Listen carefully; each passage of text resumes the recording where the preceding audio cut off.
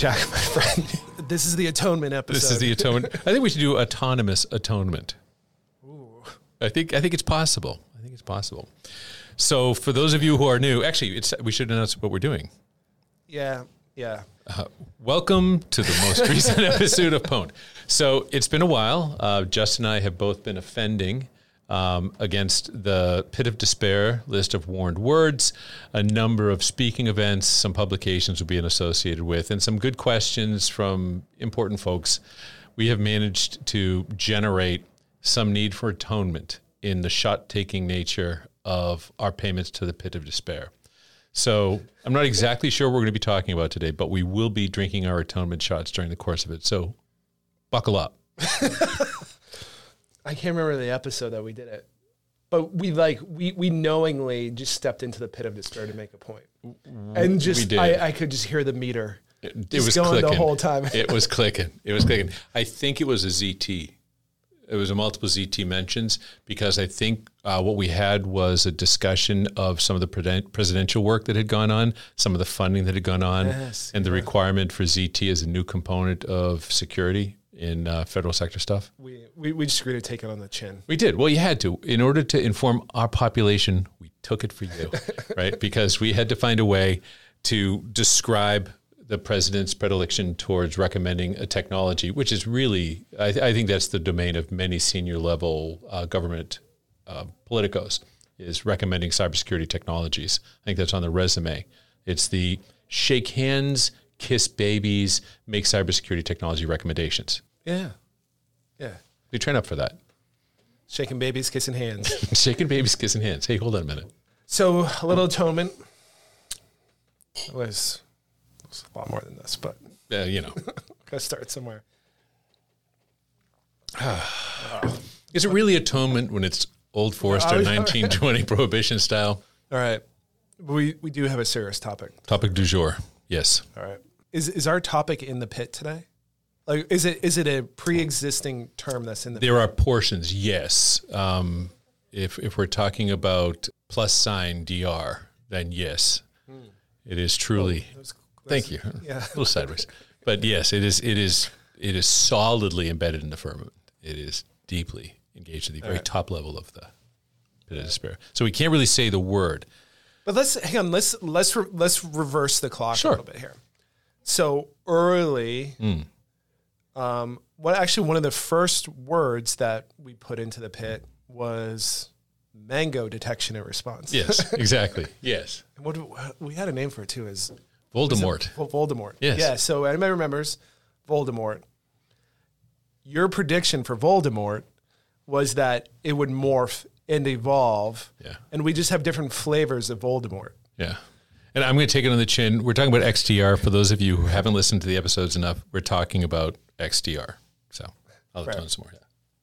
So in the clarity of your prediction, straight crystal ball style, what is the gem that we've just learned about? So we're going to talk about an announcement that happened at Black Hat MEA, which great conference. I think Black Hat's always been a place where you could learn really good things from really smart security people. And there's a vendor that we have a lot of respect for, great vendor in SentinelOne, who has announced that they are showcasing their autonomous Voldemort cybersecurity platform and identity protection. And I think one of the reasons why we wanted to talk a little bit about it was some of the language that's associated in this release is of the same type that drive us a little bit nuts, because it doesn't communicate much value to an audience of cybersecurity leaders, participants, advocates, practitioners who are really trying to understand what the hell is going on, right? I think that if you're a business person and you don't really care, you can read this and it's like, dude, that sounds awesome. I had never heard of a holographic user interface before. It's not really in here, but I'm saying it's something like that. But I think as a practitioner, you read it, you're like, SentinelOne's really, really smart. We know that multiple sources of telemetry for detection response is really important. Maybe this is great. And then you make the horrible mistake of reading it. Yeah. Which then spins Justin into a frenzy of frustration for the rest of the day. Yeah. I don't even know where to go. Why don't we start with this? Why don't we dissect what does it mean to be autonomous in the detection and response space? Can I just make a comment? Yeah, of course. I want to go there. But to me, these words sound like they're from the bullshit generator. Have you ever seen the bullshit generator? And there's one for cyber now. Like, is there really? Yeah. And we can put it in the show notes for our glorious followers here. But like reading some of the text, not just here but elsewhere, it's almost like you can mix and mingle these terms, and by any like this current definition, like just makes sense. You know, right? So like since we're talking, I just went to the bullshit generate excellent website here. This is the security bullshit generator, the one that came up here, and I'm going to add to the end of this. So integrated cross-platform cryptography XDR. Wow. That's the new one. Cryptography XDR. Yeah. We can totally justify it. We could do cryptocurrency XDR. We could do cryptographic XDR. Mm-hmm. We could do xenophobic XDR. Yeah. We could do a quantum. Oh, yes. Yeah. You know what? Quantum enabled cryptographic letter. Yeah. For your most trusted networks. Yeah. Yeah. The FTX guy bought some on his way out the door. Yeah. He put the rest in his briefcase and is now going to Ecuador or Argentina. Oh, goodness. So let's just talk about the value proposition, because I think that what the announcement does, it speaks to a real need in the marketplace that people think is tractable. Now, my life is about trying to make cybersecurity tractable, help people understand they can make things better. But the words autonomous and response to me are they're just not compatible, because there are very few things in life that affect cybersecurity where people would be super comfortable with the type of disruptive action you take to block things on detection that's done autonomously. So basically, remember, autonomous isn't even automatic. Autonomous means I'm out there by myself. I'm running around. I am the all-knowing, all-seeing AI or whatever, and it's autonomous. Autonomous means whatever that three-letter word, whatever the Voldemort utility is, it on its own makes a decision. It on its own identifies the critical pieces of it, and on its own, it executes a response. Because that's what it says. Yeah. It says autonomous Voldemort, right? So that's saying how many people would be comfortable, right? You know what this is like?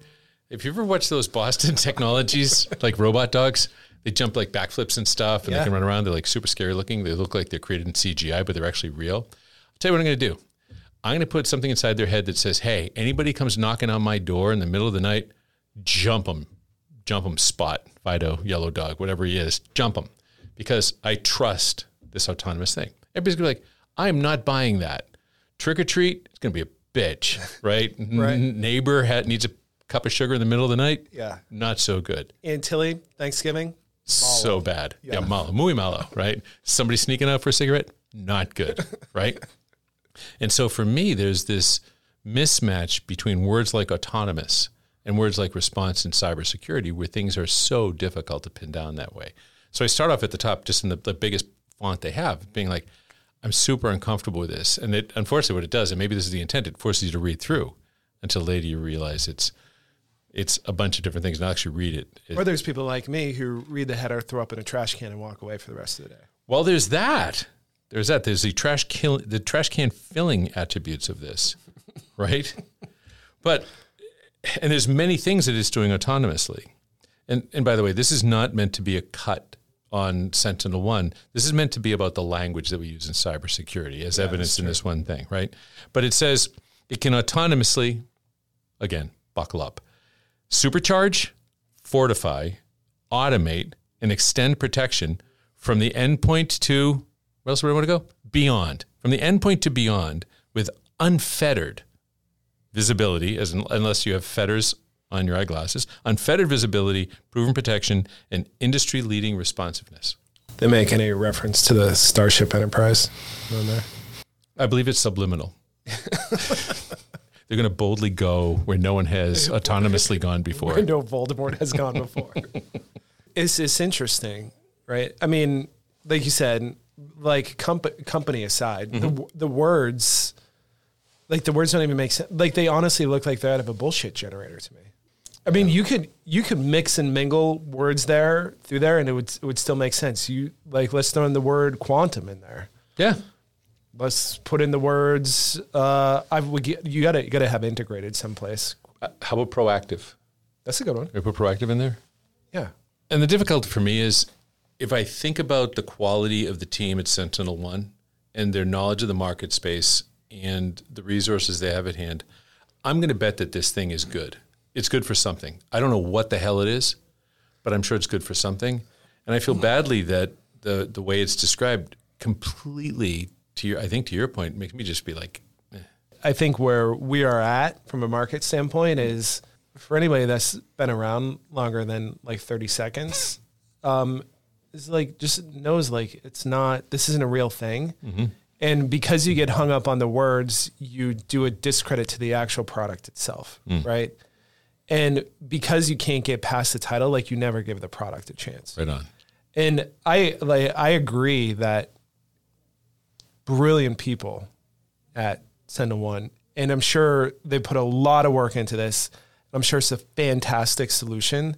The titles don't give proper credit to what the effort and the product's outcome is actually supposed to be. And it's like, it's a giant disservice to the products. Like, you know, I would imagine, I just think about myself, right? I was saying, if we New Harbor as an organization, build a fantastic product, like one we're super proud of, it's forward leaning, it's a thought leadership exercise, like in the marketplace, and like something we're really proud of, and we really believe it's going to help a lot of people. Like everybody's here, like super jazzed about it, but I would be ultra deflated if a nebulous title that was like a complete exaggeration and just completely turned off prospective buyers before they even looked at all the great stuff we had to build. It's just a shame, you know? Right. Well, you made a mention, and for the audience that isn't necessarily followers of the Cyber Engine podcast that we do for Almana Cyber,